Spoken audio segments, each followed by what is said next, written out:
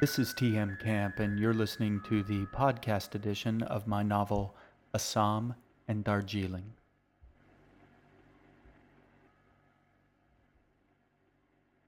Book 1, Exiles. Chapter 20. Lima was still working on her crossword puzzle when G came back to the counter and asked, "Have you seen my brother?" "Just a second," the old woman whispered in irritation, filling in her squares. After a moment, she looked up. "Y'all done back there?" G nodded. "Do you know where my brother is?" "Can't say I do," the woman whispered, pursing her lips at the newspaper. "Sorry." "What about Sarah? Where is she?" Lima shook her head. "At the movies with her feller, I expect. Said she had a date tonight." G stood for a moment. She was used to grown-ups helping, not saying sorry and then going back to what they were doing. She waited a moment, hoping that the old woman would look up again, but she didn't. G turned and looked out into the restaurant. It was quieter than before, and the crowd had thinned out a bit. She didn't see her brother anywhere. G sighed and turned back, giving Lima one last chance to ask, "You okay, hon?" or "Why don't we go look for him together?" When the old woman didn't, G sighed again and walked through the tables toward the front door. As she was passing by one of the tables, a man spoke to her. He was dark-haired and pale. 3 of the fingertips on his upraised hand were stained black. He gave her a vague, absent-minded look. "Can I get another cup of coffee, miss?" "I'm not a waitress," G told him. "I don't work here." He raised his eyebrows, his gaze drifting away. "My mistake." "Sorry," she said. As she left, Juniper smiled to himself. This was going to be easier than he had expected. He lifted his cup. The coffee had gone cold and bitter while he'd waited, but he didn't mind.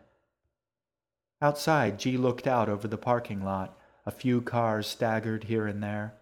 She hadn't expected to find her brother, but she was half hoping that the man with the guitar would still be out there. No sign of him. It looked like he had gone home for the night. She wondered what his house looked like. She wondered if he even had a house. She tried to imagine what his house would look like, or Sarah's. The thought made her happy. Then she remembered Edgar, and the thought of what his house might look like made her intensely uncomfortable, so she tried to think about something else. She wondered where her brother was. It wasn't like him to just vanish. He wouldn't just run off and leave her. Back home, she was the one who wandered off when their parents weren't looking. It wasn't deliberate, she just ended up someplace else, someplace unexpected. Her mother used to say that she needed a leash. Her father said that he'd just settle for heavier shoes to slow her down. It was her brother who usually found her. He was good at finding things. Suddenly, terribly sad, G closed her eyes, trying to find a place to put those thoughts. When she opened her eyes, there was a man standing in front of her. He was tall, with black hair, and skin so pale that it was almost white, like paper. His eyes were closed, and he had his head cocked to one side, almost as if he was listening, almost like he was... He opened his eyes, staring directly into her own. She took a step back. "What?" His face was calm, expressionless. A word from school wandered through the back of G's head. Placid. "What do you want?" The man didn't answer, did not move. He looked familiar. He'd been in the restaurant. He'd asked her for coffee. G took a step back, wondering if she could get around him and back into the diner, wondering if he would chase her when she ran. The pale man tilted his head to the other side. "Do you still have all your baby teeth?" His voice was flat, almost pleasant. He sounded so calm and reasonable that, for a moment or two, G actually thought that his question made sense. Then she thought again. What?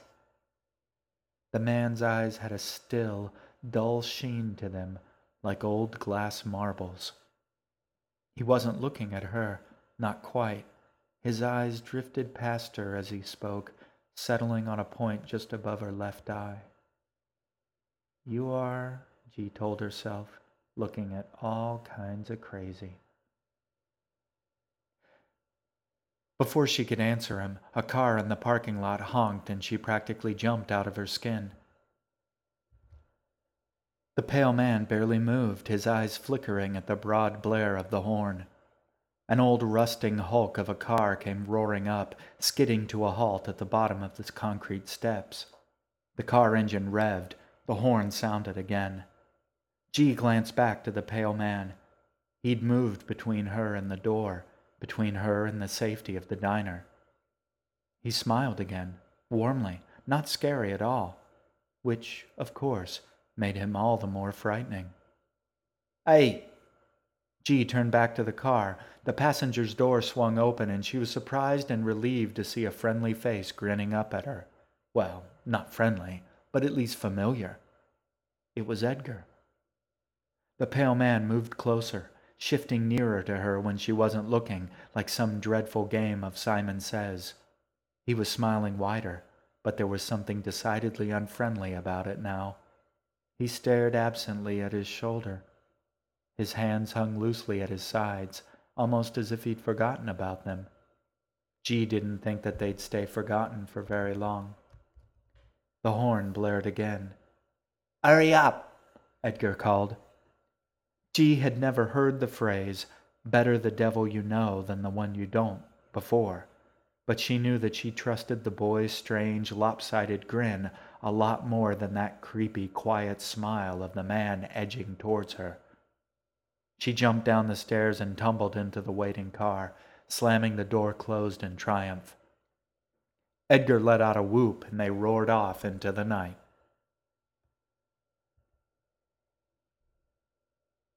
At the top of the steps, Juniper watched the red of the taillights fade dimly into the distance.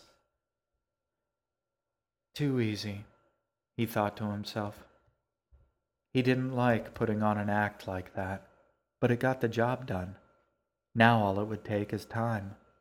He had plenty of that. Still smiling, he went back into the diner to finish his coffee.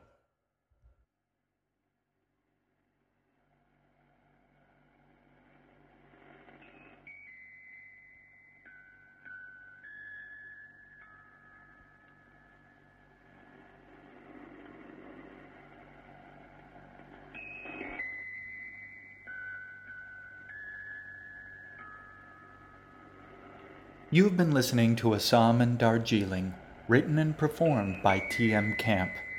A new chapter from the book is available each week, free to download at the iTunes Store.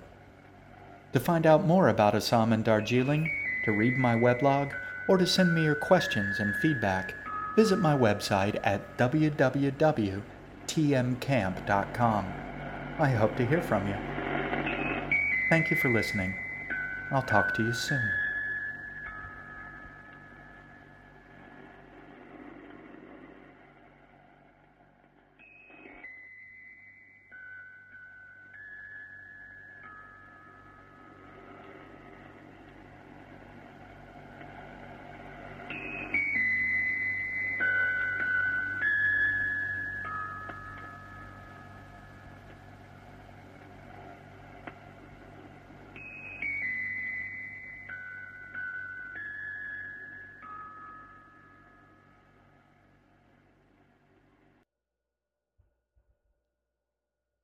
This podcast was written, performed, and produced by T.M. Camp and may not be copied, distributed, transcribed, or otherwise reproduced without his express written permission.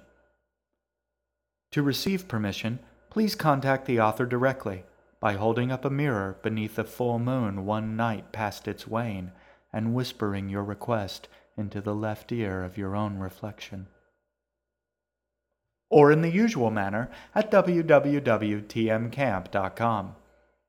Unless otherwise noted, all contents of this production are copyright 2007. T.M. Camp. All rights reserved.